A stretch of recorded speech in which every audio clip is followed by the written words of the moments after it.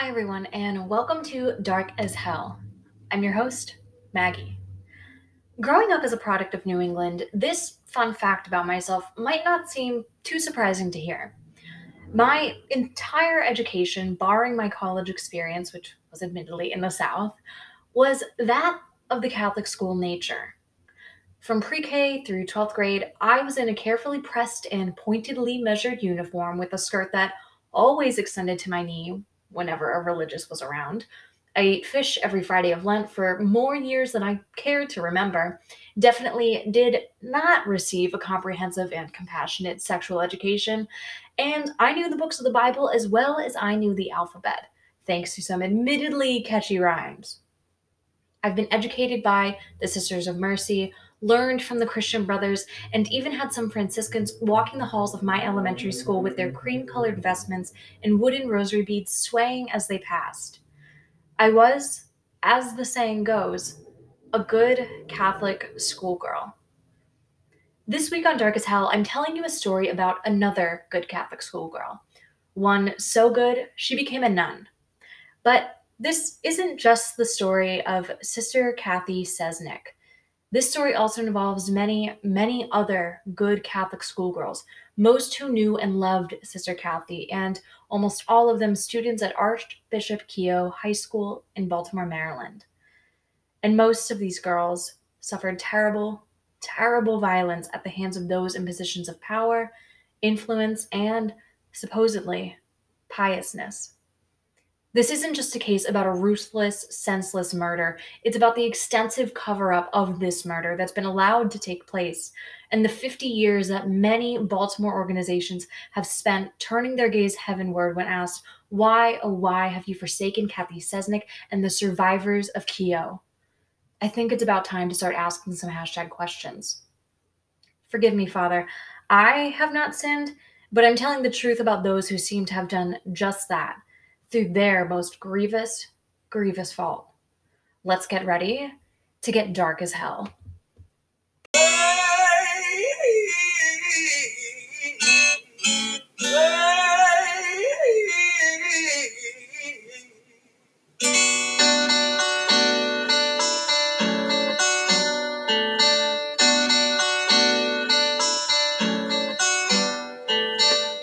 In order to understand the underlying themes of this case, we need to talk about one thing in particular: Baltimore's historically close ties to Catholicism.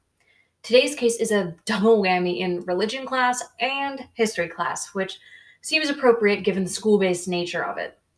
Just for instance, look at the name of the state Baltimore is the capital of: Maryland.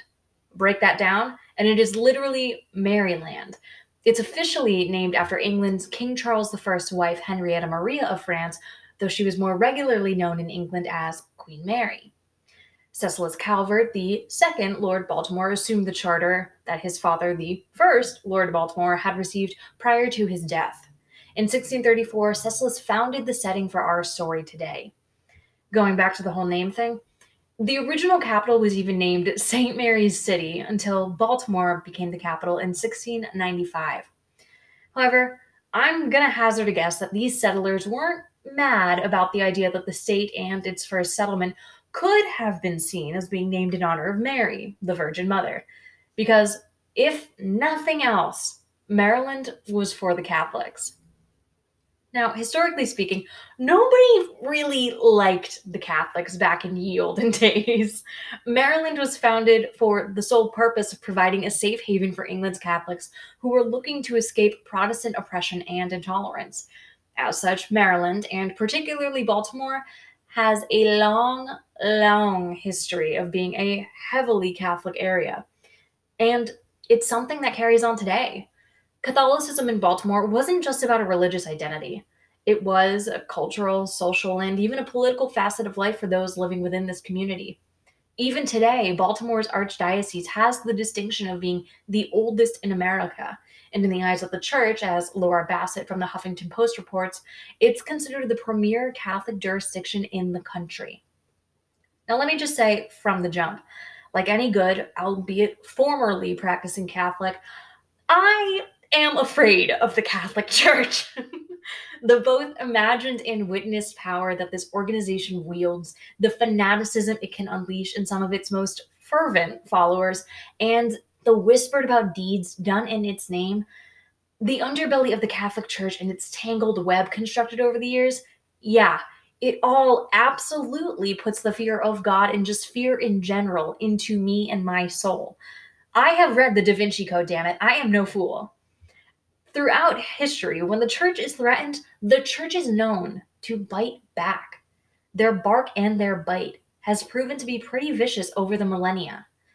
That said, I am towing several very delicate lines in telling this story because, as we'll come to see, the church plays a pivotal role in the devoutly Catholic community of Baltimore. And not only that, it damn near stars in our story today. Some might even say the church is the villain of our story. The year was 1969, and it was as tumultuous a time in America as any. The Vietnam War was still underway, and by that I mean it was failing. Woodstock was grooving along with the counterculture movement. The Zodiac Killer was on the loose, as were the members of the Manson family, and hell, Richard Nixon was president. Despite all of this, though, at 1201 Canton Avenue in Baltimore, Maryland, stood one of the most regionally prestigious all girls Catholic schools, Archbishop Keough High School.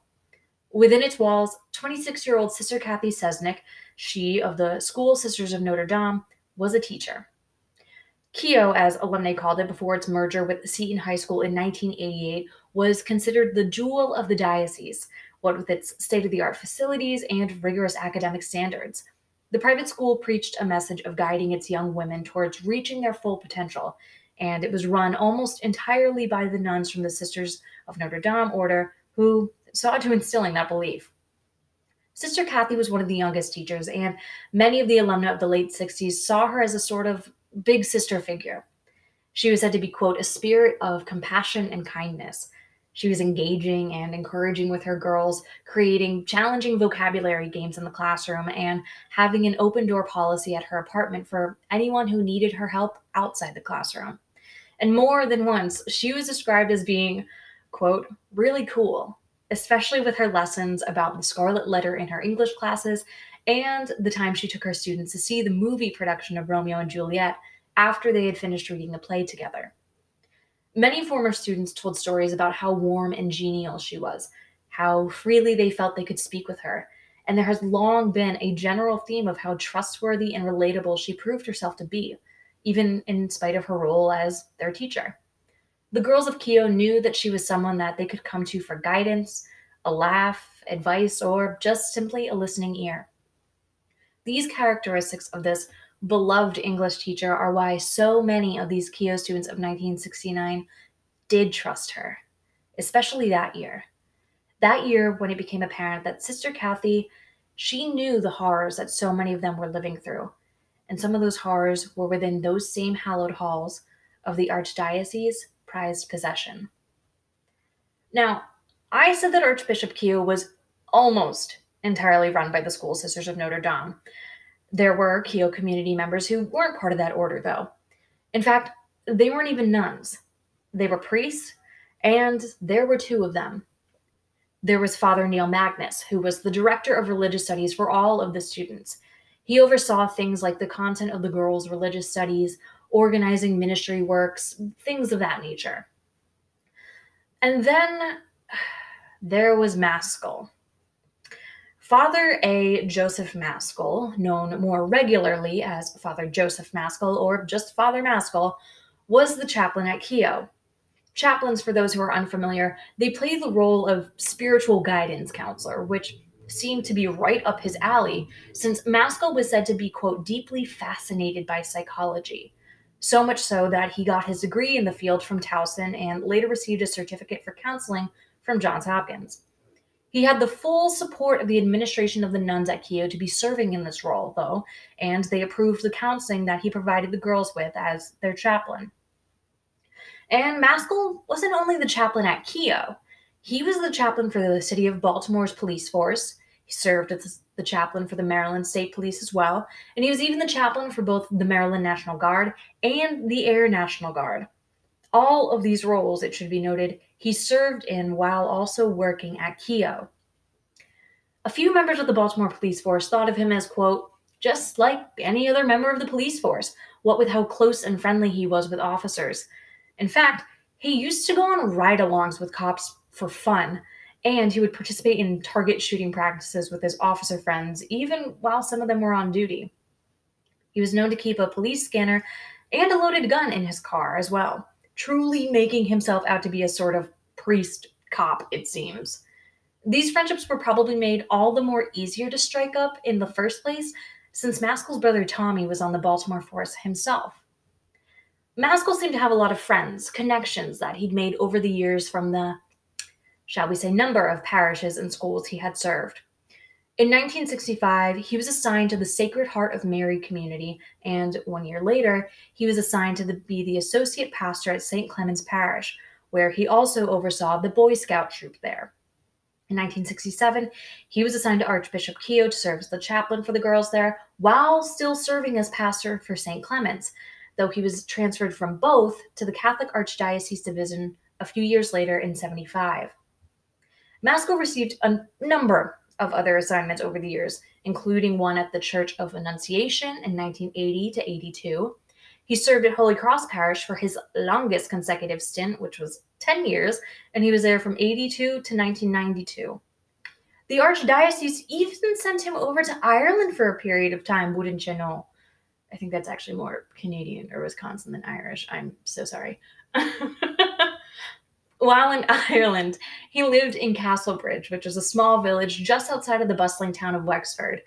But strangely enough, when he first arrived in 1994, Maskell never made his presence known to the diocese there, the Diocese of Ferns, until he said Mass at one of the community's parishes in the stead of its regular pastor. As it goes, priests typically are required, or at least recommended, to alert a diocese of their presence if they intend to serve in their pastoral role while visiting or traveling somewhere outside of their own parish.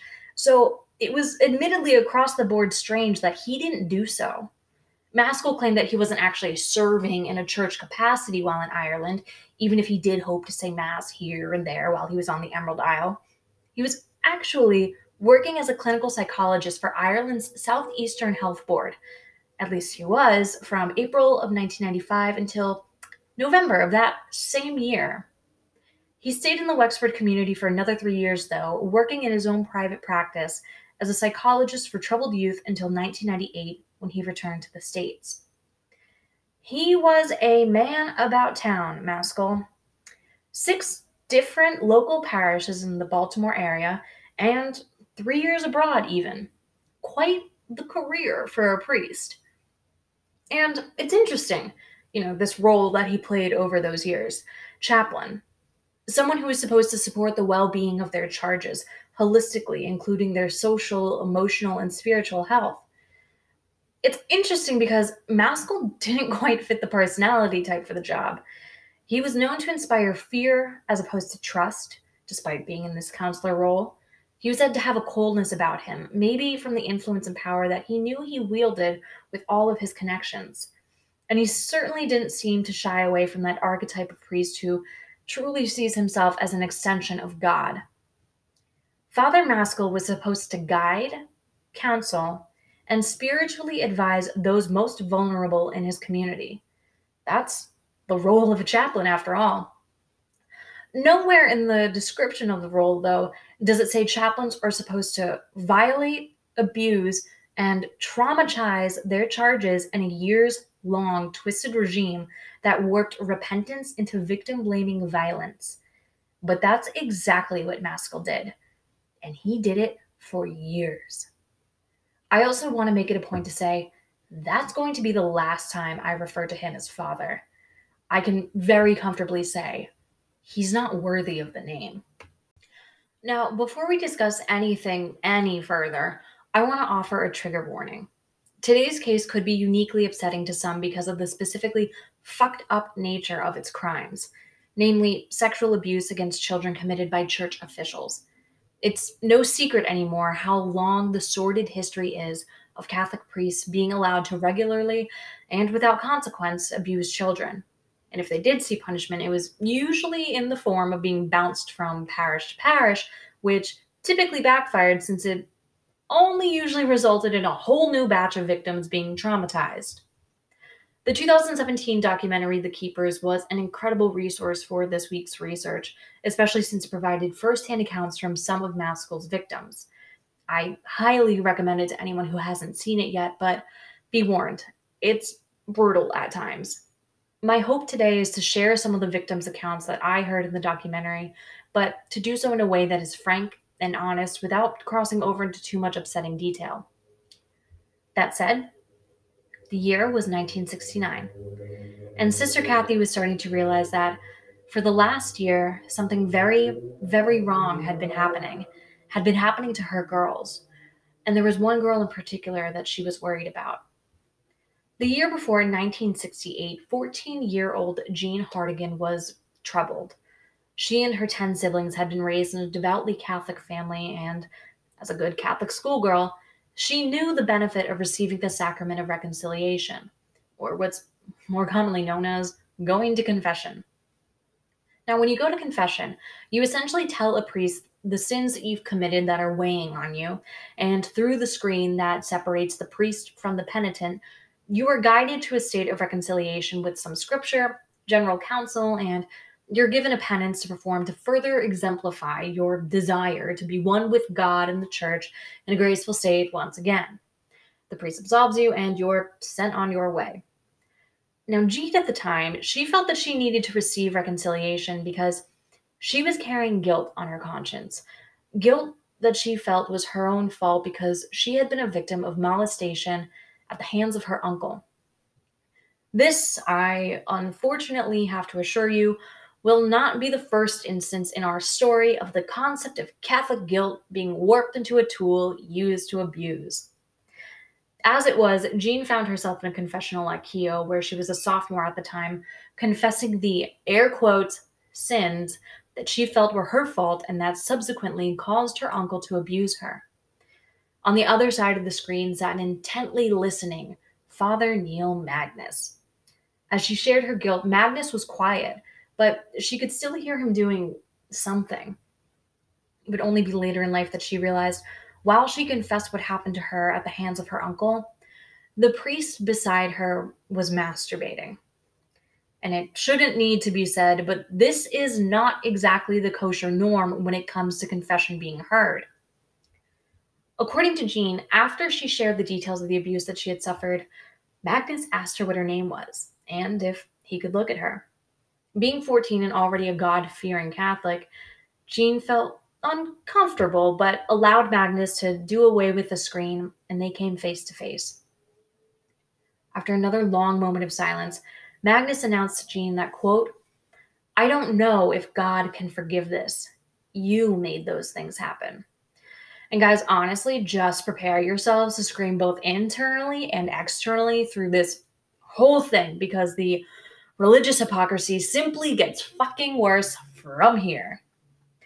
Magnus told Jean that he needed time to reflect on all that she had told him and to contemplate if there even was a possibility that she could be absolved of these sins that she had, again, air quotes, caused. He shamed and he scared her. And for weeks, Jean worried about what was going to happen to her, and by extension, her immortal soul. What if she couldn't be forgiven? What would happen to her then? And then, finally, after weeks of agonizing about her fate, Magnus approached her yet again. And that's when the abuse at both Magnus and Maskell's hands started. The priest, and Maskell in particular, claimed that the sex acts they were forcing her to commit were, quote, therapy that was focused on Jean, quote, getting better. They went so far as to claim that their actions were, again, quote, sacramental. Maskell claimed that his semen was at times the Eucharist and forced Jean to swallow it, claiming that doing so was cleansing her since she was now filled with the Holy Spirit. Both men used to pray over her while simultaneously sexually abusing her. And let me be clear. Jean was violated. She was assaulted. She was raped. All of this abuse was done at the hands of priests and other people in positions of power. Because also, unfortunately, Jean wasn't the only one being abused. She was simply one of many Keo girls who would fall into the clutches of Maskell's particularly manipulative tactics. Using his background in psychology, Maskell would target the most vulnerable girls, those who had already experienced abuse, girls from broken homes, or students who were simply having a tough go at the moment, and he meticulously would groom and prey upon them for his own twisted means by saying his abuse was actually a means of bringing the Holy Spirit to them, or it was granting them forgiveness from God for their various sins. Not only did Maskell abuse Keo girls, but he straight up trafficked them. He was known to bring other men into his fold that met in his office on campus, and he allowed them access to the girls, who they then abused as well. He used his office at the other parish he served at, St. Clement's, as a location where these men could, sometimes in exchange for money, violate and abuse the girls. These predators were local entrepreneurs, community politicians, other priests. One who only went by the name Brother Bob was known to be especially violent, and perhaps most terrifyingly of all, even police officers would commit these acts of violence, assault, and abuse, all while wearing their uniforms. One survivor, Teresa Lancaster, recalls Maskell picking her and one of her friends up on Halloween night, claiming that he was going to be taking the girls on a quote, Halloween run. Teresa's parents had already been duped into trusting Maskell. He had them convinced that he was paying special attention to their daughter in an effort to, quote, save her from the long haired boy that she was dating and also protecting her from the marijuana that had been discovered in her room. Thus far into, quote, saving her, Maskell had forced Teresa to sit naked on his lap in his office on school grounds. He had a local gynecologist, Dr. Christian Richter, in his pocket. This relationship allowed him to attend unnecessary gynecological exams. He was given access to the materials needed to force douching sessions, enemas, and suppositories on various girls. And for Teresa in particular, he had gone so far as to get his hands on the powerful drug Thorazine. Telling her parents his background in psychology led him to believe she was schizophrenic and needed this prescription. That Halloween night, though, Maskell's relationships were shown for how insidious they truly were. He drove the two girls out to a lover's lane where police were already breaking up some couples who had gathered.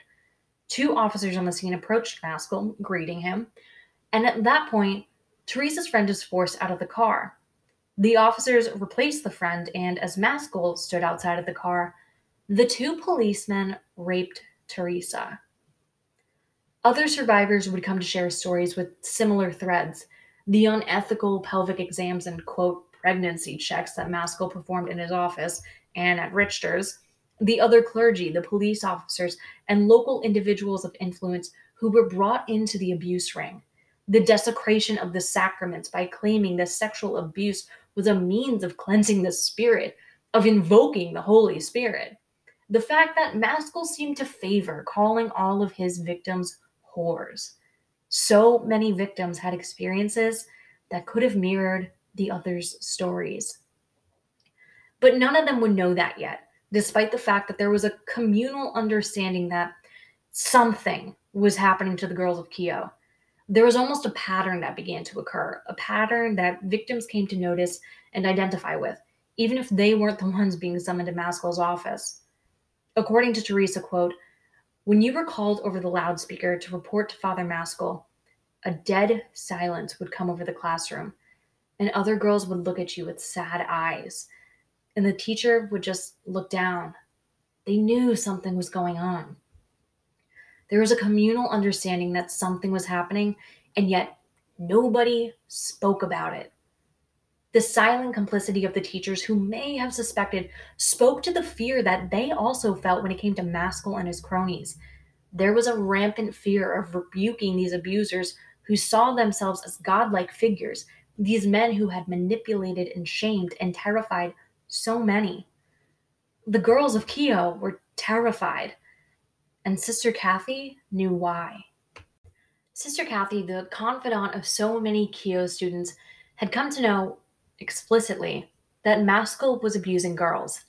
There are at least three former student survivors who confirmed that they told Sister Cathy what was happening to them. Jean Hardigan claims that she had a few interactions where Sister Cathy approached her. On one occasion, Sister Cathy saw her go into Maskell's office and later remarked that she hadn't known Jean needed Maskell's, quote, services. It was clear that she had begun to notice the sense of panic that seemed to fill a girl whenever she was called to Maskell's office. With these suspicions, she also began to cover for girls when she could, according to Cathy Hobeck, another Maskell survivor. On one occasion, when Cathy herself was called to the office, Sister Cathy claimed that she was being sent home since it was already after school dismissal. And I have to wonder if this direct defiance of Maskell began to raise his own suspicions. Slowly, Sister Cathy began gathering more information and more trust from her students.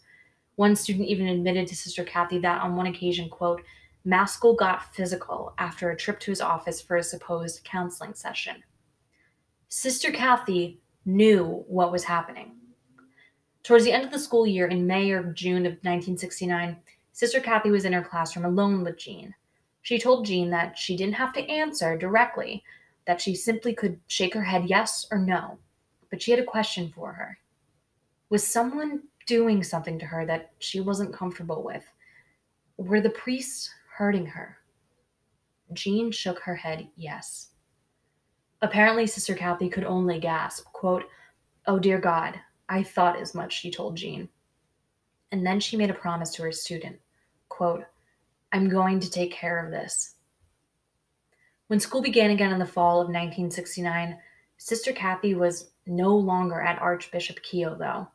And somehow, despite her promises to deal with the matter at the end of the previous school year, Maskell's abuse became even worse when the new academic year started and his victims returned. The official storyline is that Sister Cathy and another nun, Sister Russell Phillips, had been approved by their Mother Superior to conduct an experiment of sorts.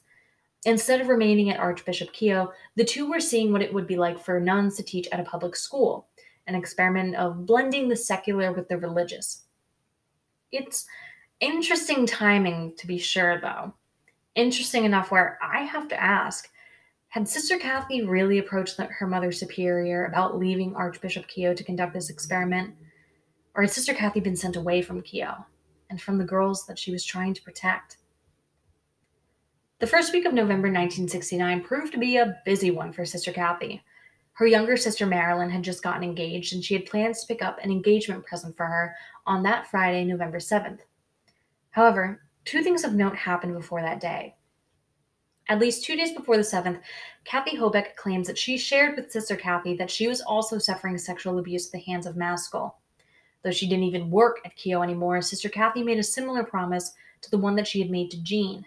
Quote, it's going to be dealt with. The next night, November 6th, Sister Cathy had a visitor at her apartment complex, the Carriage House Apartments in Cantonsville, that she shared with Sister Russell. The visitor was a Keogh student who had brought her boyfriend with her to the apartment. The student, who has never been publicly identified, was telling Sister Cathy about her own abuse, when suddenly Maskell and Magnus burst into the room, and they looked furious. Now, how Maskell and Magnus came to be at Sister Cathy's doorstep right when an abuse victim was at her apartment telling her about her experiences, that's never been explained. I have my own theory, but in my mind, the timing is too perfect. It's too coincidental any way you frame it. And I don't think there was any divine intervention bringing this confrontation about either. Sister Cathy was able to get the student and her boyfriend safely out of her apartment, but the next day, over the loudspeaker once again, this student was called to Maskell's office. When she arrived, Maskell allegedly held his ever-present gun in his hand, and he made one statement, quote, if you say anything, I'll kill both of you and your families. The anonymous student speaking to the Huffington Post said, quote, that I remember as though it happened yesterday, because I have been protecting my family ever since. That day was Friday, November 7th. It would later come to be known as the day that Sister Cathy disappeared. November 7th seemed, for all appearances, to be just like any other day. Let me take you through it. At the end of the school day at about 2:30, Sister Cathy shared with the student, Juliana Farrell, that she was going shopping that night for an engagement present for her sister. She's assumed to have arrived back at her apartment at the Carriage House complex by around 3 o'clock. Sometime at or just after 7 p.m., she left the apartment and drove the 1.9 miles to the Edmondson Village shopping center to complete her errands. We know for a fact that she cashed her $255 paycheck at the local bank and she picked up bakery rolls at Muley's Bakery. It's here, though, that stories begin to vary, because here is where we are only left to wonder if she ever made it back to her car or her apartment of her own volition. At 8:30 p.m., an apartment neighbor, a flight attendant tending to things in her own car, claims that she saw Cathy in her car at the apartment parking lot. At around the same time, a student of Sister Cathy's, Mary Spence, was in the neighborhood to, quote, spy on a male teacher with one of her friends. She claims that while on this silly escapade, she and her friend heard yelling coming from the direction of where she knew Sister Cathy's apartment was. She claimed, quote, it was a man's voice, loud and booming. We really thought it was some kind of violence and it scared us off. Though she was allegedly spotted in the parking lot, another fact that we have from that night is that Sister Cathy never actually went back to her apartment unit. And this was something that alarmed her roommate, Sister Russell. 4 hours later at 11 p.m., which was much longer than Cathy should have needed to complete her errands, Sister Russell was frantic, so she decided to call for help. However, she didn't call the police. Instead, she called Father Jerry Koob, a close friend of Sister Cathy's. Now, it's been speculated over the years about what the true nature of Cathy and Jerry's relationship was. Jerry claims that they were very close platonic friends, though he did admit to proposing to her at one point, and we do have letters of a distinctly romantic nature that Cathy wrote to him. So, suffice to say, he was clearly someone very important to Cathy. The other thing that's speculated about, why did Sister Russell call a friend instead of the police? It's something we can't even ask her about since she passed away in 2001. It's just one more unanswered question among so many within this case. As it was at 11 p.m., Russell called Jerry Koob, who had just returned home after spending a night on the town with another priest, Brother Peter McKeon. The two had enjoyed a viewing of Easy Rider at a local movie theater, and they had had dinner as well before returning to their rectory. Upon getting the call from Russell that Cathy hadn't yet returned home for the evening, Jerry and Peter immediately piled back into their car and drove over to the apartment complex in Cantonsville. According to Jerry, the three spent about 45 or 60 minutes in discussion about what could have happened and what all was going on. Finally, at about 1 a.m., Jerry suggested that it was time to call the police. By 1:30 a.m., a police officer had arrived on the scene, though he didn't seem too troubled by the news a nun was missing. He did a cursory search of the complex, jotted down some basic information, and left almost as quickly as he came. Most likely still hoping Cathy was going to turn up safely and momentarily. The three didn't know what else to do except to hold the small mass, which Jerry said. They even saved a piece of communion for Cathy. At 4 a.m., Jerry and Peter were still at the complex and they decided to take a walk outside to clear their heads. And as they stepped out into the dark early morning, that was when something oddly familiar caught their eye. There was the familiar sight of Cathy's car, but oddly, it was parked across the street from the complex in an even odder position, almost in the middle of the street, and its end was legally jutting out into the intersecting road. The priests approached the car, and they were met still with even stranger things to see. The car was muddy, there was debris strewn all over it, both externally and internally. There were twigs sticking out of the interior of the car in odd positions and stranger angles. The tires were coated with mud and grass. The Ford Maverick was unlocked, and the two men could see the box of buns that Cathy had gotten earlier in the evening, and the fact that her keys were still in the ignition. So they had found the car at least. But now the question was, where was Sister Cathy? It's not very often nuns make the headlines in newspapers, and less frequently still that a missing nun crops up on a headline. So it wasn't a surprise when Cathy's disappearance caught the attention of many of the local journalists.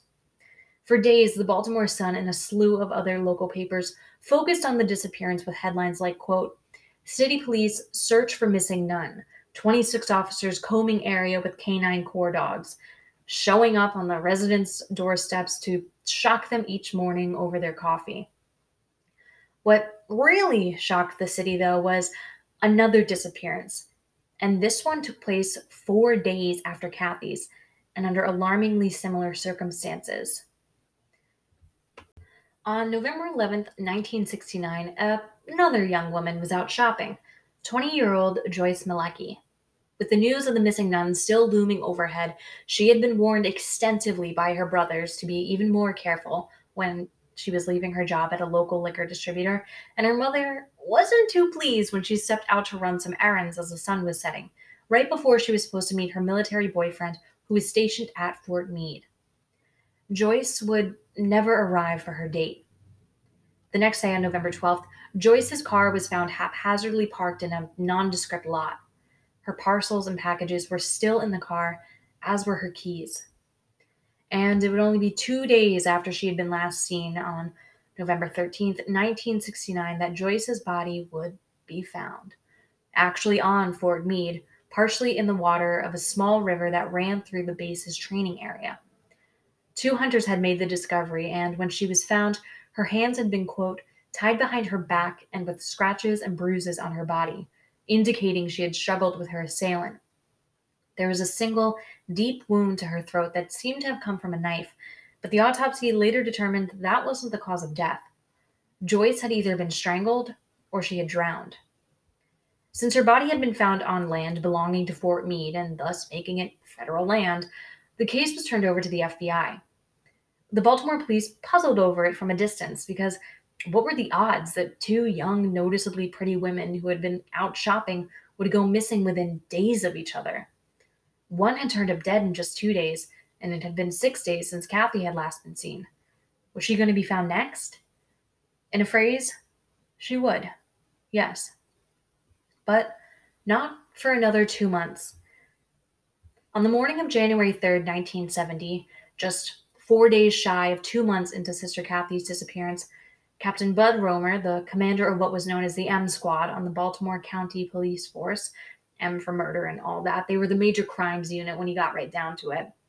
Romer received a telephone call.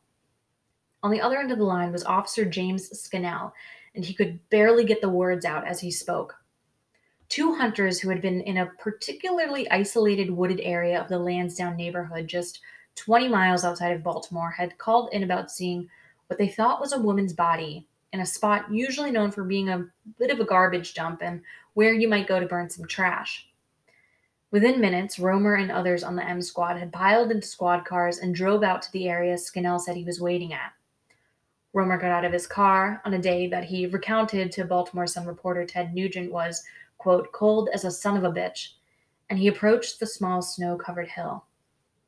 He could see a blue coat and a purse laying nearby, and as he drew closer still and began to fully take in the scene before him, he said with a sense of simple yet unshakable conviction, "Hello, Cathy Cesnik."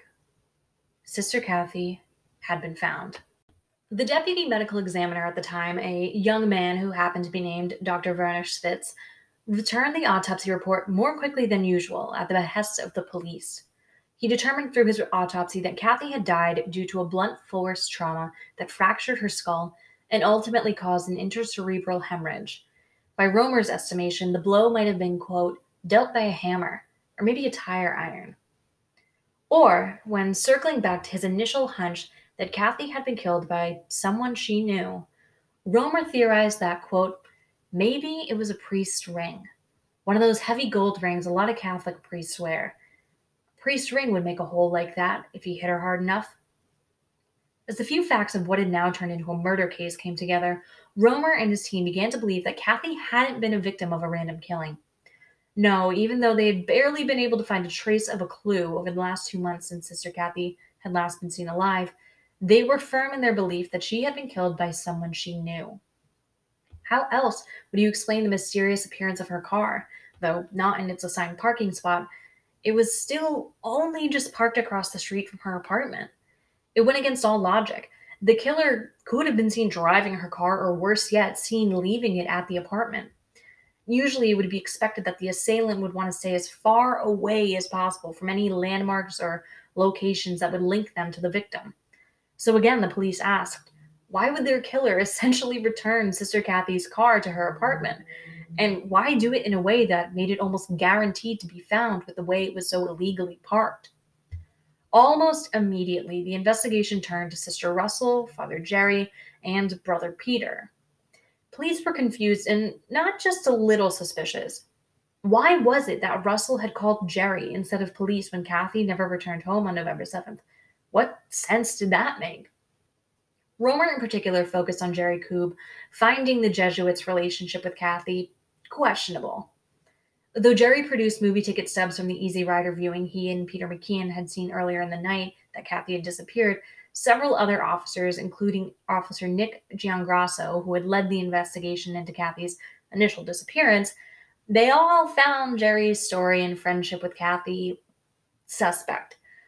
Romer claimed that after finding a letter from Cathy that had been mailed just a few days before she disappeared and referenced a physical relationship between the two, he claimed that Koob, quote, allegedly broke down and admitted he was having sex with the nun. Today, Jerry Koob is now a Methodist minister and he's married, and he claims that he never had sex with Cathy and that he only ever proposed marriage to her in the event that they both decided to leave religious life. It's unclear which version of events is the truth, even so many years later. It's just one of the few he said, she said instances of this case, and the police believed Jerry had a lot more that he wasn't saying. When it came to the issue of the letter, Romer claimed that he didn't care about the particular nuances of their relationship, even if it did break the celibacy vow that Catholic religious are expected to adhere to. However, what did alarm him about this alleged confession was the underlying threat it contained, quote, that the Catholic Church would have a whole lot to lose if that letter should ever get out. Like I said at the beginning of today's story, the Catholic Church does not like to be threatened, and any indication that things were amiss within the church, and of course within its crown jewel of a diocese, well, there's a reason, according to Officer Harry Bannon in the Baltimore City paper, that, quote, the church lawyers stepped in, and they talked to the higher-ups, the police department, and we were told, either charge Coop with a crime or let him go. Stop harassing him. It was similar to the line that was fed to the police who were insisting on trying to speak to another priest who had known Cathy, Joseph Maskell. Giangrasso had tried and failed several times to get a hold of Maskell during the disappearance investigation, but for whatever reason, the priest was able to elude him. According to Giangrasso, speaking to the Huffington Post, quote, Maskell was always busy and never available. It got to the point that he was the number one guy we wanted to talk to, but we never got a chance. Strange that the priest who pretended to be a police officer with his friends on the force suddenly didn't want to play ball anymore. Assisting with a legitimate murder investigation should have just been quite the thing that Maskell would have wanted to be involved with when he wasn't having a few beers with his BCPD buddies or tagging along on ride-alongs. In fact, James Scannell, the officer who was first on the scene where Cathy's body was found, he was that same officer who had described Maskell as being, quote, just like any other member of the police force. The concept of police looking out for their own, it isn't an unfamiliar one, especially during this time when police impropriety, brutality, and misconduct is having a real moment of reckoning in this country. So when Giangrasso, back in 69 and 70, says that he learned that not only was Maskell a friend to the force, but that his own brother was a lieutenant, he, quote, knew we had a problem. The problem extended to the investigation and to other clergy members as a whole in general. There was an unspoken sense that if a priest was being questioned about the case, or any case, it shouldn't be for too long, or at all, if given the option. Giangrasso reported that he felt pressured by his superiors and other higher-ups in the chain of command to avoid looking into the community priests altogether, or to move on quickly if they did question them. He went so far as to say that, quote, I felt like the church was coming in and interfering. Things became even more suspicious when another organization stepped in. This time it was the Baltimore County Police Force, and they were very politely requesting that the city lay off the case and hand it over. The location where Kathy's body had been found was outside of the city's jurisdiction, so they were forced to turn over their investigation. And don't forget, Masco was county's chaplain at the time, too. It was all too conveniently tidy looking, and there were too many connections, and most of them seemed to lead back to Maskell and Archbishop Keogh High School. It was a tangled web of strategic connections, a game of who's who, and an exercise in remaining quiet. Romer put it best when he spoke to Ted Nugent in 2005, quote, "No, there was something going on at that school, and it all came to a head. And when it did, Sister Cathy wound up on the garbage dump with her skull caved in. The more you look at the Cesnik murder case, the more it looks like somebody was trying to cover something up. If there was a cover-up going on, it was masterfully executed. No one has ever been formally charged with Cathy's murder. But before we discuss that possibility in depth a little more, before we move forward in our story, we have to go back. Back to the week Sister Cathy disappeared. Because there's one more event that happened that week that I haven't told you about yet. 2 days after Sister Cathy disappeared, Jean Hartigan found herself once again trapped in Maskell's office. And now a junior, she wasn't too thrown off when Maskell told her to get into his car after school so that they could go for a drive. This time, though, they didn't drive to his office at St. Clement's. They didn't even drive to Jean's home, maybe as a guise to show her parents how caring Maskell was for their daughter. Instead, Maskell drove out past the city limits and finally pulled into a tucked-away, wooded area. He got out of the car, and without saying anything, Jean followed him through the grassy field and into the woods. And just beyond a green dumpster that sat far enough away from the road, in an area that was as nondescript as they come, that was when Jean saw the body. Jean fell to her knees, frantically brushing off the maggots that were crawling across the face of who she could see, quote, "She wasn't that far gone that you couldn't tell it was her," she recently said, was Sister Cathy. She recognized the light blue coat that was still encasing her body, and as she wiped at her teacher's face, she kept repeating, help me," until she looked back at an unmoving Maskell. All Maskell said was, as he leaned down to whisper in her ear, quote, "You see what happens when you say bad things about people?" With that threat, her mind was made up. Jean resolved never, ever to speak about what she had gone through at the hands of her supposed spiritual counselor. As she put it in that moment, quote, "He terrified me to the point that I would never open my mouth." It would be over 20 years before Jean would think of that event again, because after the horrors that she had suffered at Maskell's hands, she couldn't stand to endure one more. Her mind could not stand suffering through one more abuse inflicted by Maskell. Jean Hartigan's memories of what happened to her and to Sister Cathy at the Archbishop Keogh would be locked away, hidden in the darkest recesses of her mind, at least until 1992. Once she graduated from Keogh and left behind the horrors of her past, Jean lived a remarkably well-adjusted life into her 30s. She got married, she had children, and as was damn near expected of Baltimoreans, she stayed involved with her Catholic faith. I think that alone speaks to the fortitude and strength our subconscious contains, and a degree of that strength that most of us are never forced to tap into. It wasn't until Jean was approached by a former classmate trying to encourage her to attend her next reunion for once that she really gave another serious thought to Keogh. She knew for some inexplicable reason that she didn't have a particularly fond feeling for her high school alma mater, but since she left Keogh, she hadn't given further thought into exploring why she had such antipathy for her high school days. It was only when she did sit down to purposely mull over her time at Keogh did she remember. And she was horrified not only by what she unearthed in her memory, but so too was she scared by the fact that her memory held so many terrifying, violent experiences that she had repressed for so long. Now, repressed memory is a delicate subject, both in its essence of what it means for the person recovering them, and so too when these memories are brought forth publicly. It's hard to imagine how someone could forget such devastating abuse, and no doubt leads some to believe a person in the process of recovering memories is unreliable, unstable, or even lying.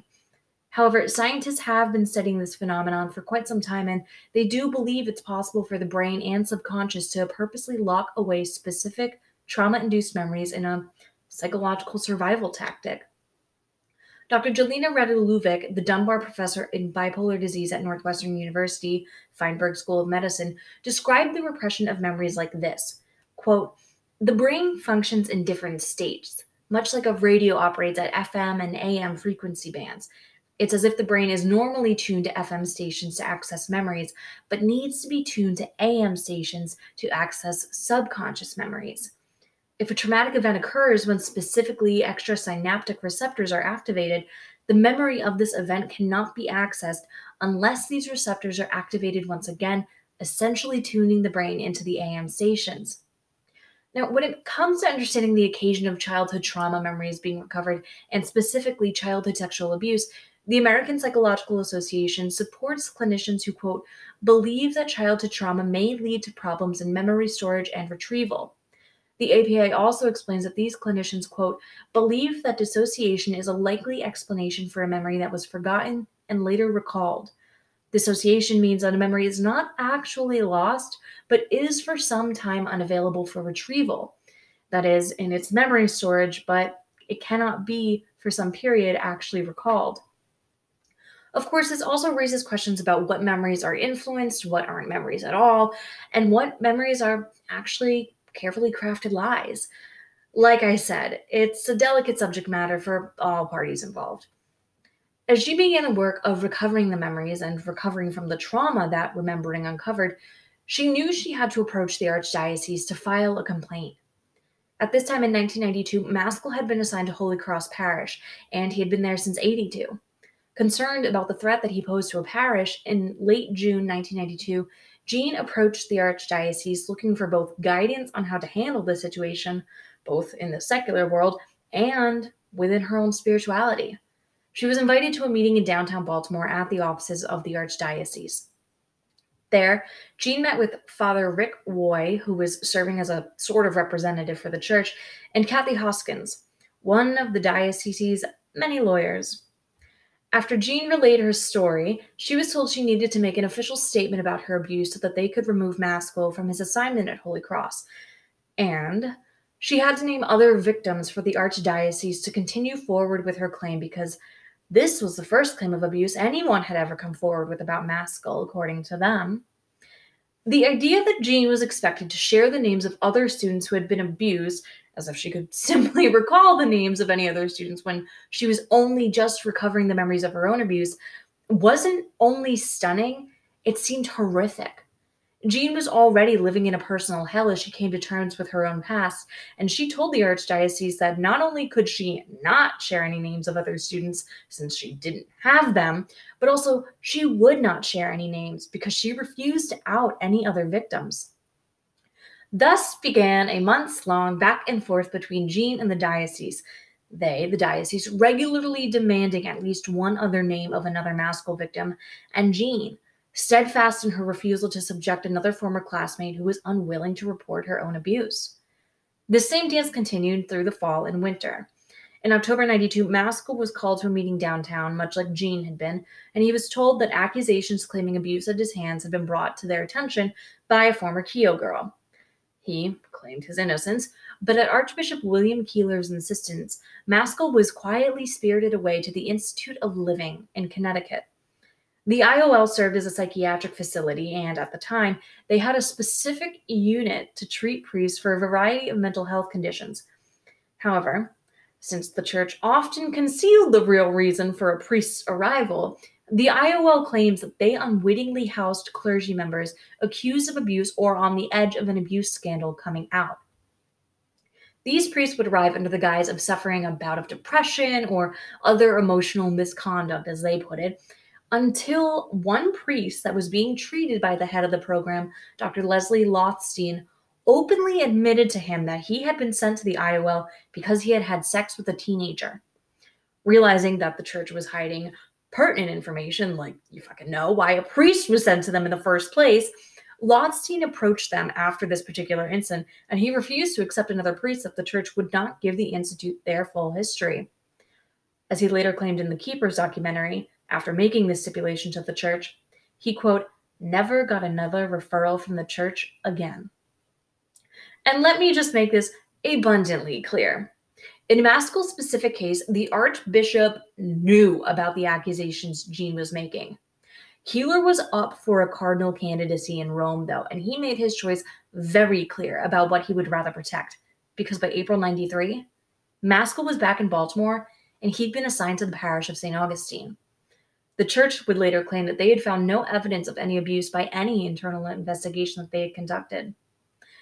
As one of Jean's lawyers, Beverly Wallace, put it, quote, the archdiocese stonewalled us at every turn because they refused to take action without at least one other corroborated report of abuse from Jean, and Jean still refused to give up a name of another abuse victim, both because she still didn't have one and she refused to do so on principle. So it was in 1993 that Jean came to an interesting idea of how to gain the necessary corroboration, and to do so in a way that was, by all accounts, on the terms of any other victims. Thanks to some finagling by her siblings, Jean was able to get her hands on a directory of alumna from Keogh, and the Hargadon family began a letter-writing campaign. They composed letters asking alumna from the pertinent years, that is, the years that Maskell worked at the school through his unceremonious departure in 75, if anyone had any information that they could share about, quote, experiences that felt inappropriate during their time at the school.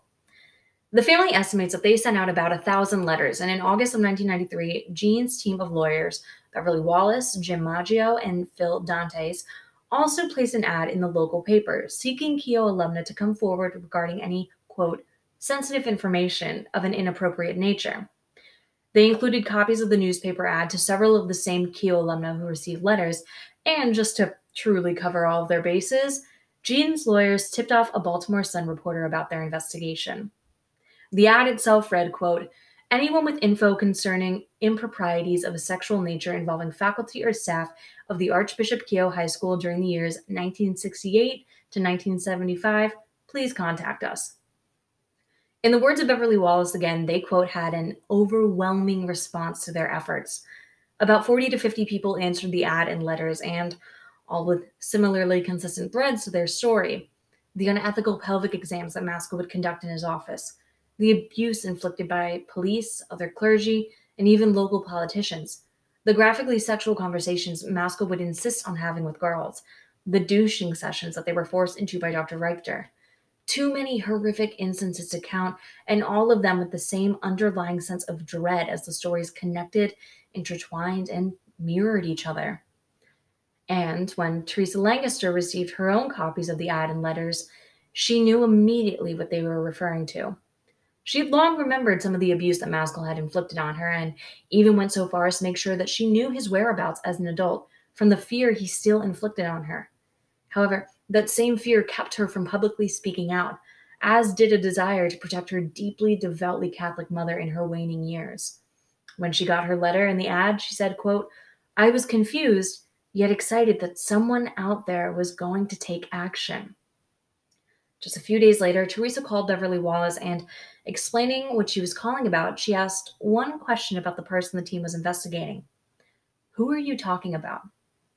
For fear of influencing her answer, Wallace simply said, why don't you tell me? Joseph Maskell was Teresa's answer. The Archdiocese wanted corroboration. They just got it. On August 25th, 1994, Jean, going by Jane Doe, and Teresa as Jane Roe to protect their anonymity, jointly filed a $40 million lawsuit against Maskell, the Archdiocese of Baltimore, the School Sisters of Notre Dame, Archbishop Keeler, and Dr. Christian Reichter. In essence, it felt like the two were taking on the entire Catholic Church with their suit. With Baltimore City looking into the abuse allegations, the women felt confident going into their hearings. They had more than 30 witnesses prepared to give first-hand testimony about their own experiences, and there were expert witnesses on hand as well. According to the complaint, Maskell was being accused of physical, emotional, and sexual abuse, including, quote, vaginal intercourse, anal intercourse, cunnilingus, fellatio, vaginal penetration with a vibrator, administration of enemas, hypnosis, threats of physical violence, coerced prostitution, and other lewd acts, physically striking plaintiff and forcing plaintiff to perform sexual acts with a police officer.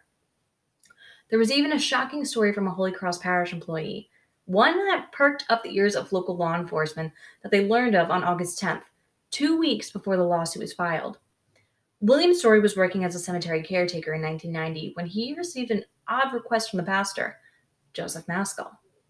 Maskell told Story to get a front loader vehicle and take it out to the very back, most reclusive corners of the cemetery, where he would meet him. He instructed Story to start digging a hole about 10 by 20 feet, and when he arrived, Story was confused to see the priest with various boxes wrapped in black plastic that Maskell simply dumped into the hole and then told Story to cover the disturbed area as inconspicuously as he could. Story relayed the story to Ted Nugent, the Baltimore Sun reporter who covered the case extensively, and he related himself to an anonymous source who goes by the name Deep Throat.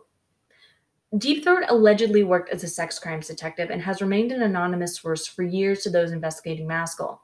And it was Deep Throat that Story brought out to the Holy Cross Cemetery in a midnight rendezvous. Story warned Deep Throat that, quote, "I don't know what all's down there, but I know where it is," before it was revealed what all Maskell had buried back in 90. Well, what was revealed was that there were two very different stories that came out of Maskell's secret cemetery burials. Deep Throat claims that they discovered boxes and trash bags full of records of various Keough students, explicit profiles Maskell had written about particular girls, and there were even graphic photos of girls, including students with their uniform shirts off and topless.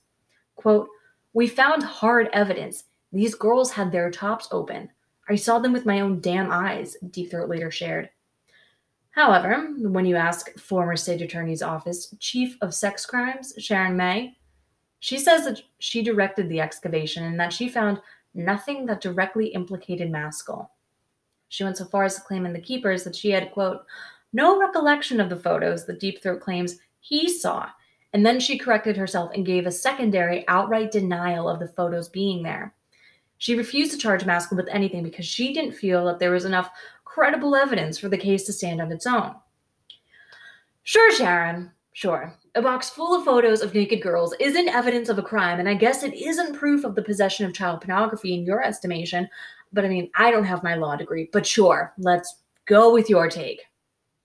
Still, confounding the discovery of these boxes might be in the abuse case against Maskell, the Baltimore County Police felt that they had to reopen the investigation into Sister Cathy's murder at the very least. They had been told by Jean herself in an interview about her recently recovered memory of Maskell taking her to the dump site of Sister Cathy's body.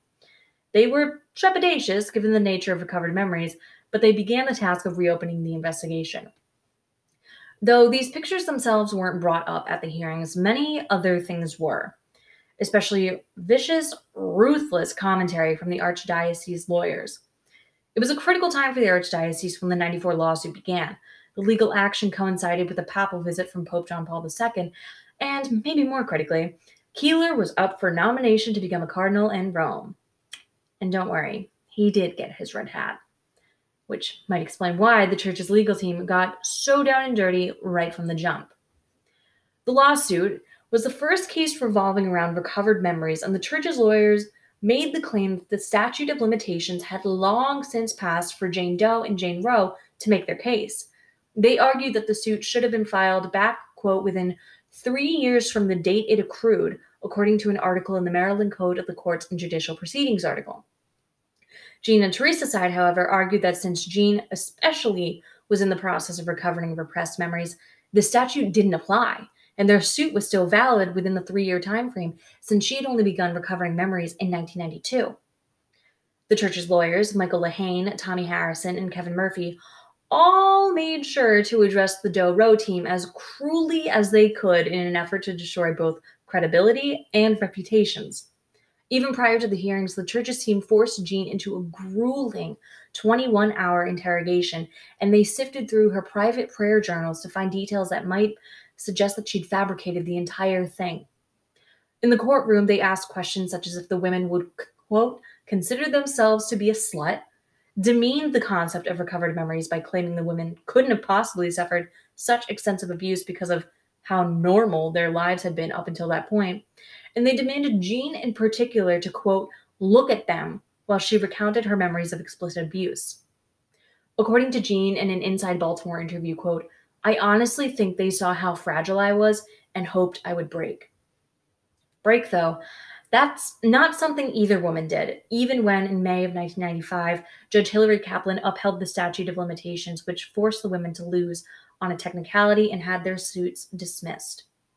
Because even if their civil suit was being dismissed, the two women had shared enough damning information on the stand to ensure that they weren't going to be silenced, and this renewed investigation was only just beginning. Because with Jean and Teresa's memories, so too came other memories from within the community. Memories that shed light on other potential suspects and other theories about not only who had harmed so many girls at Keogh over the years, but their statements resurrected new questions and leads about who had killed Sister Cathy. Every family has that one open secret, that one thing everyone has come to learn through spoken whispers or unspoken understanding that is better left unsaid overall for the good of the family. But when it came to two women in the Baltimore area, they each had a family secret that they were willing to share. Two similar secrets, but from two different families. That said, each woman was convinced that one of their own uncles was the man behind the murder of Sister Cathy. Debbie Yawn came forward to investigators after the lawsuits were dismissed to claim that during a conversation with her heavily drinking mother, she had heard a story about her Uncle Ed, a body in a trunk, and bloody clothes. However, when Debbie confronted her mother in the sobering light of day, she merely paled and denied that she had ever said such a thing about Uncle Ed, otherwise known as Edgar Davidson. Edgar Davidson was known to be a bit of a ne'er-do-well who had often tried to pick up teenage girls at Rock Glen High School, which butted up right against Keogh. He was a man with violent tendencies and what seemed like a little bit of a dissociative stroke. His first wife shared an account that on November 7, 1969, she vividly remembers Ed coming home with blood on his shirt and a refusal to explain his appearance or why he chose to get new tires on their car immediately after. And when the news of Cathy's disappearance broke, she recalled how he only, quote, smirked and laughed at the news feature one night, as he calmly claimed that, quote, by the time they find her body, it'll be winter. Sharon Schmidt, another local, believes that her uncle, Billy Schmidt, was the one who actually killed Sister Cathy, though. She recalls a fight between her mother and father after her father had started drinking heavily for no known reason to the family. Except, her father claimed, this personality shift was because, quote, we killed a woman and put her behind the shop. As it was, Cathy's body was found close to the Schmidt family home and the family business. And wouldn't you know it, but Billy Schmidt was neighbors with Cathy. He lived about 10 steps from her door and was known to have a fascination with the nun, her case, and the Catholic Church as a whole. Now, Billy was actually Sharon Schmidt's father's brother, Uncle Billy. Her father was Roland Schmidt, who confessed to us killing a woman and putting her behind the shop. Billy, the one who lived next to Cathy, was said to have hallucinations about, quote, the woman in the attic after Cathy went missing. And the woman was actually a mannequin he kept up there. A mannequin cloaked in a nun's habit. Sharon Smith's belief that her uncle killed Cathy was only strengthened when she heard an interview her deceased brother Brian gave to an investigator, one that showed how deeply plagued he was by the entire case surrounding Sister Cathy. In the interview, he shared that he was at Billy's apartment around the time that Cathy disappeared and remembers a sudden flurry of activity, something heavy in a rug, and the mysterious rug-covered object being placed in a trunk. His Uncle Billy was suddenly calling his friend Skippy to come over, and so too did another uncle, Bob, Billy's brother Bob. Brian believes that the rug-covered item was Sister Cathy's body and that, quote, Bobby kept me occupied, Billy did it, and Skippy covered. He was threatened by his uncles to never mention any of what he had witnessed that day. Brian and Sharon's mother believes that their father Roland also played a hand in the murder, as he came home with a bloody shirt, arms, forearms, even though he himself had no injuries. This occurrence had just taken place before his personality shift and his heavy drinking. There are other strange incidents within these two stories that carry just enough weirdness to make you pause and really consider. Ed Davidson's wife received a necklace with a green stone and what looked to be a wedding bell unexpectedly from him, and she long suspected the necklace was never intended to be hers in the first place. Strange how both Debbie Yon and Sharon Schmidt both have accounts of men in their family coming home with bloody shirts around the same time that Cathy went missing, in the area that she went missing from. And I've got to ask, how many uncles and dads were just rocking around with bloody shirts in 1960s Baltimore? There was a strange call made to the Jim Turner radio show in 1976, with the caller claiming that he knew who had Sister Cathy's rosary, of all things. So, what to make of all that, honestly? Two different women with two wildly eyebrow raising stories that seem to play into an already eyebrow raising case. I think it's here that we should ask our first round of hashtag fucking questions. 1. Was the administration of Keele aware of the abuse that Maskell was inflicting on girls? It's been alleged that the teachers of Keele had some inkling of an idea that something weird was happening between Maskell and the girls he called down to his office. If that's true, did the teachers, or any teachers beyond Sister Cathy, really know about the abuse? And if they did, why didn't they stop it? Were the students the only ones Maskell allegedly threatened, or did he threaten other teachers who found out about the abuse as well? Was it Sister Cathy's idea to go to the public school to try teaching as a nun in a secular environment, or was the decision influenced by her trying to raise the alarm about Maskell? Did Cathy ever get a chance to tell someone about her suspicions about Maskell? What did Sister Russell know about Cathy's suspicions? Has she been hiding something herself all these years? Was Sister Russell threatened to remain silent about anything she knew? What did Jerry Koob know about Cathy's suspicions? If we're to believe that Koob really didn't know about Cathy's suspicions, then that would explain why he didn't point to Maskell as a suspect in her disappearance. If he did know, though, why didn't he point to Maskell? Where was Cathy approached on the night that she disappeared, and how was she apprehended?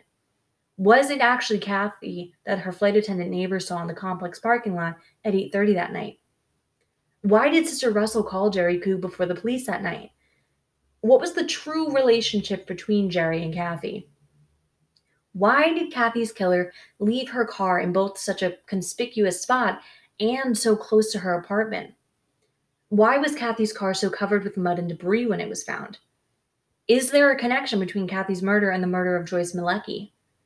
Why did Maskell prove to be so elusive to police when they tried to interview him about Cathy's disappearance and later her murder? Why did Maskell bury the boxes of files in the Holy Cross Cemetery in 1990? What was he trying to hide by doing so? Who called into the Jerry Turner radio show? Was it really Ed Davidson, like he seemed to confess in the Keepers documentary? Who had Sister Cathy's rosary? Was Ed really intending to give his wife the necklace, or is it, as she suspected, a gift that was never intended for her? Did Edgar Davidson have something to do with Sister Cathy's murder? Did Billy Schmidt, his partner Skippy, and his brothers Bob and Ronald have something to do with Sister Cathy's murder? What a coincidence that there is a brother named Bob in all of this. Is Bob Schmidt the brother Bob? Did all of these men have something to do with Sister Cathy's murder? Do any of these men have something to do with Sister Cathy's murder by that same turn of the coin? Where are the boxes of files the police dug up in August 1994 from Holy Cross Cemetery? Now, there's a reason I asked, where are the boxes of files the police dug up in August 94 in Holy Cross Parish Cemetery, as the last question for our first hashtag fucking question segment. And that's because they haven't seemed to have been seen since. The files are mentioned in the reports from the dig that took place at the Holy Cross Cemetery, and the judge presiding over the investigation allegedly saw some of the files in their chambers, but since then, nothing. They were allegedly damaged in a flood, and I say that with heavy quotation marks, and because of that alleged damage, they were later disposed of. Sharon May blames the technology of the 90s for the lack of a paper or digital trail for most of the evidence in the case, because actually, there's a lot of missing evidence when it comes to the abuse investigation and the murder investigation. We know that at least 40 to 50 people responded to the newspaper ad that Wallace, Dantes, and Maggio put out.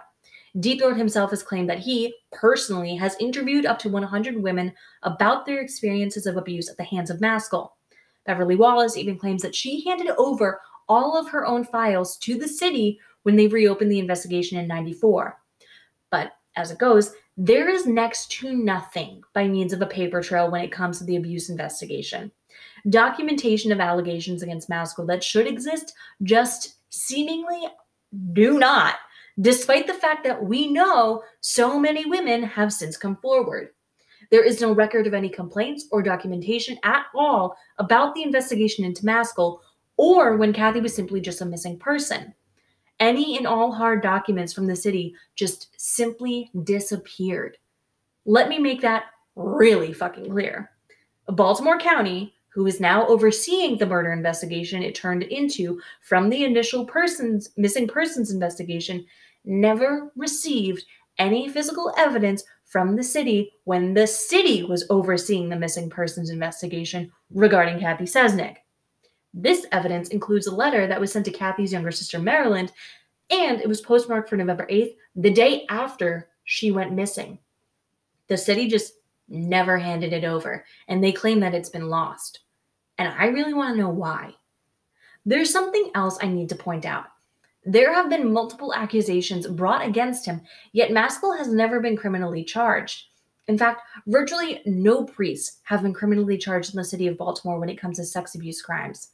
In 2002, over 50 names of abusive priests were brought forward, but there's only ever been one guilty verdict brought against a priest, and that's because he himself pled guilty. Sharon May claims that in most events, she felt that they wouldn't be able to prove a case beyond reasonable doubt, and that's why she chose not to file charges. Most civil cases followed the pattern that Jean and Teresa faced, in that they expired under the statute of limitations, or the victims were simply paid out by the church to settle civilly.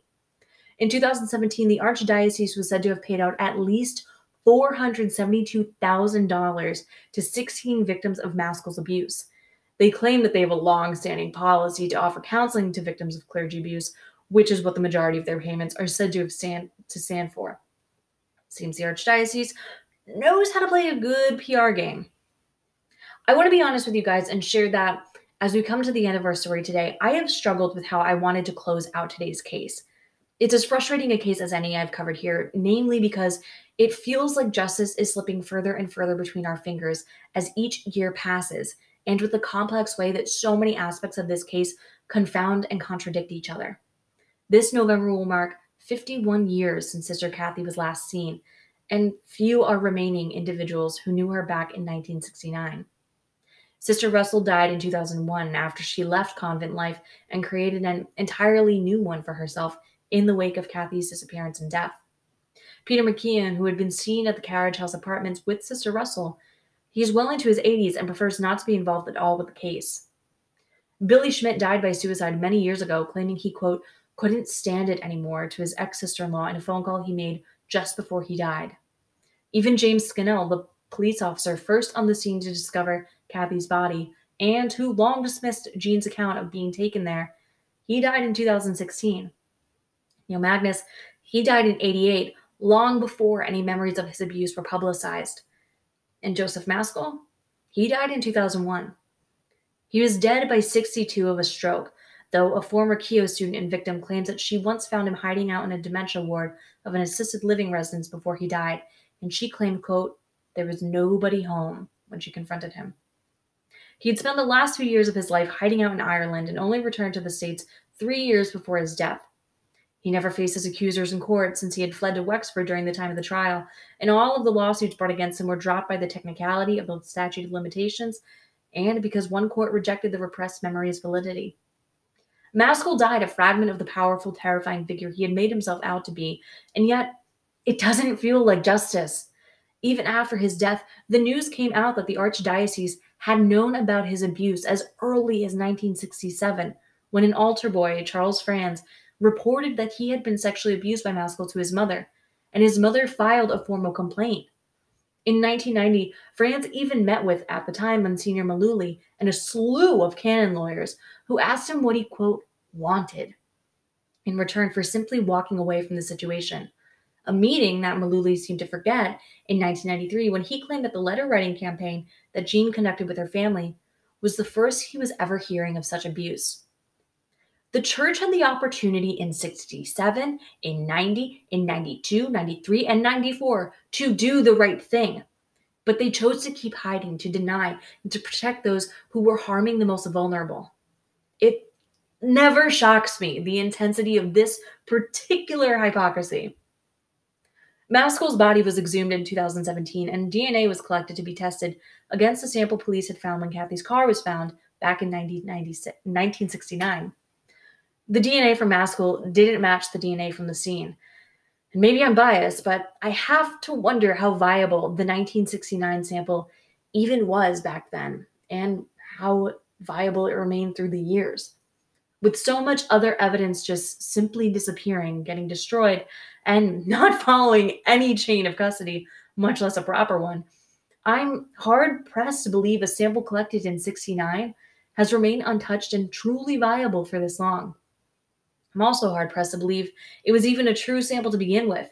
Allegedly, this DNA comes from a cigarette butt found at the scene, and given that the car was found parked across the street from Cathy's apartment complex, I'm skeptical to say the very least. I'm skeptical and filled with hashtag fucking questions, because obviously I have more of those. Many more. What precisely did the Archdiocese know about Maskell's abuse, and when did they know it? The church had reports from 1967 that Maskell was a danger to children because of the abuse he inflicted on Charles Franz. That was reported. Why didn't they act then?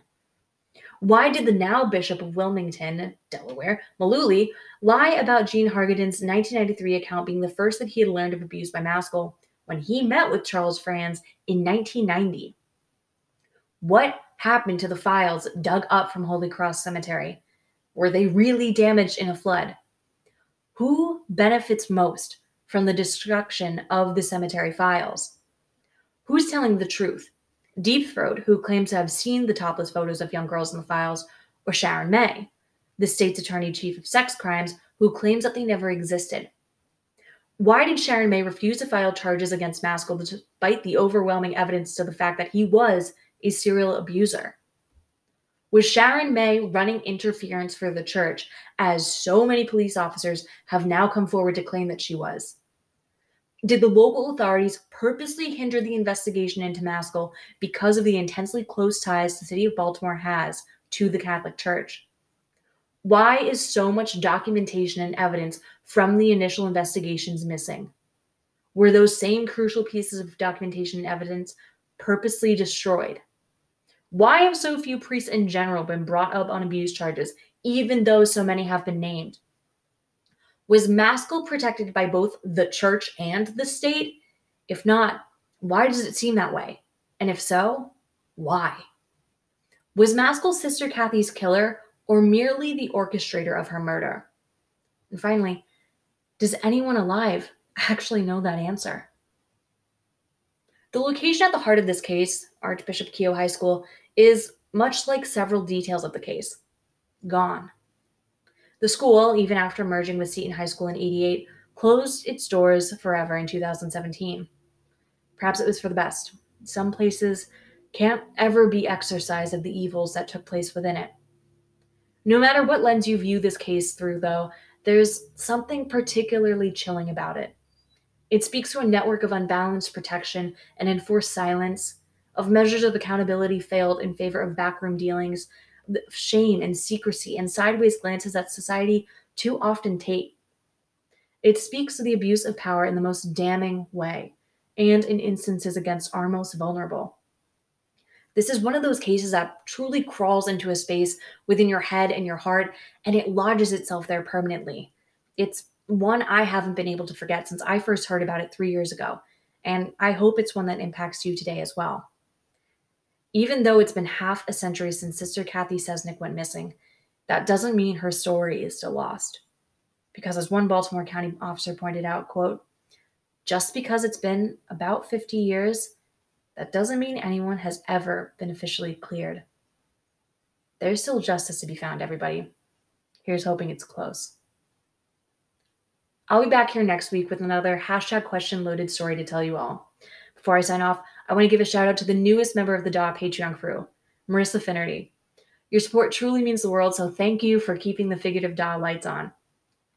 I have a super exciting and special announcement to share that tomorrow, Tuesday, August 18th, I'll be appearing on NBC via their LX network as the feature for their hashtag True Crime Tuesday segment. I'll be talking all things dark as hell, so check your local listing for where to catch NBC LX at 8:45 a.m. Eastern Standard Time or catch the live stream at lx.com/live. I'll be sharing more information about your local listings over on the DAW Instagram. While you're waiting for next week's episode to drop and after you've checked out my NBC interview, you can find Dark as Hell on Instagram at Dark as Hell Podcast, all one word, and on Twitter at Dark as Hell Podcast. Again, that's all one word. If you want to get in touch with me, you can email your comments or hashtag questions of your own over to me at darkashellpodcast@gmail.com.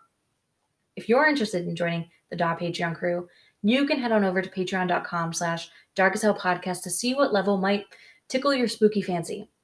The August DAW Spooky Crew exclusive episode is dropping today because my ever so gracious DSC subscribers kindly allowed me to postpone its regularly scheduled programming on the 13th of each month since I had to help coordinate the surprise engagement of my twin sister this past Friday. So thank you guys for that graciousness, and also I'm so pleased and happy for my twin sister and her fiance, Casey. Not only that coming up on the calendar, but keep an eye out for this month's Wine and Weirds live stream that'll be taking place this Thursday. You truly don't want to miss any of this, so come be a part of DAW Spooky Crew and DAW Patreon crew in general. Patreon.com/darkashellpodcast. Thanks again for listening, and I will catch you back here next week, ready to get dark as hell all over again.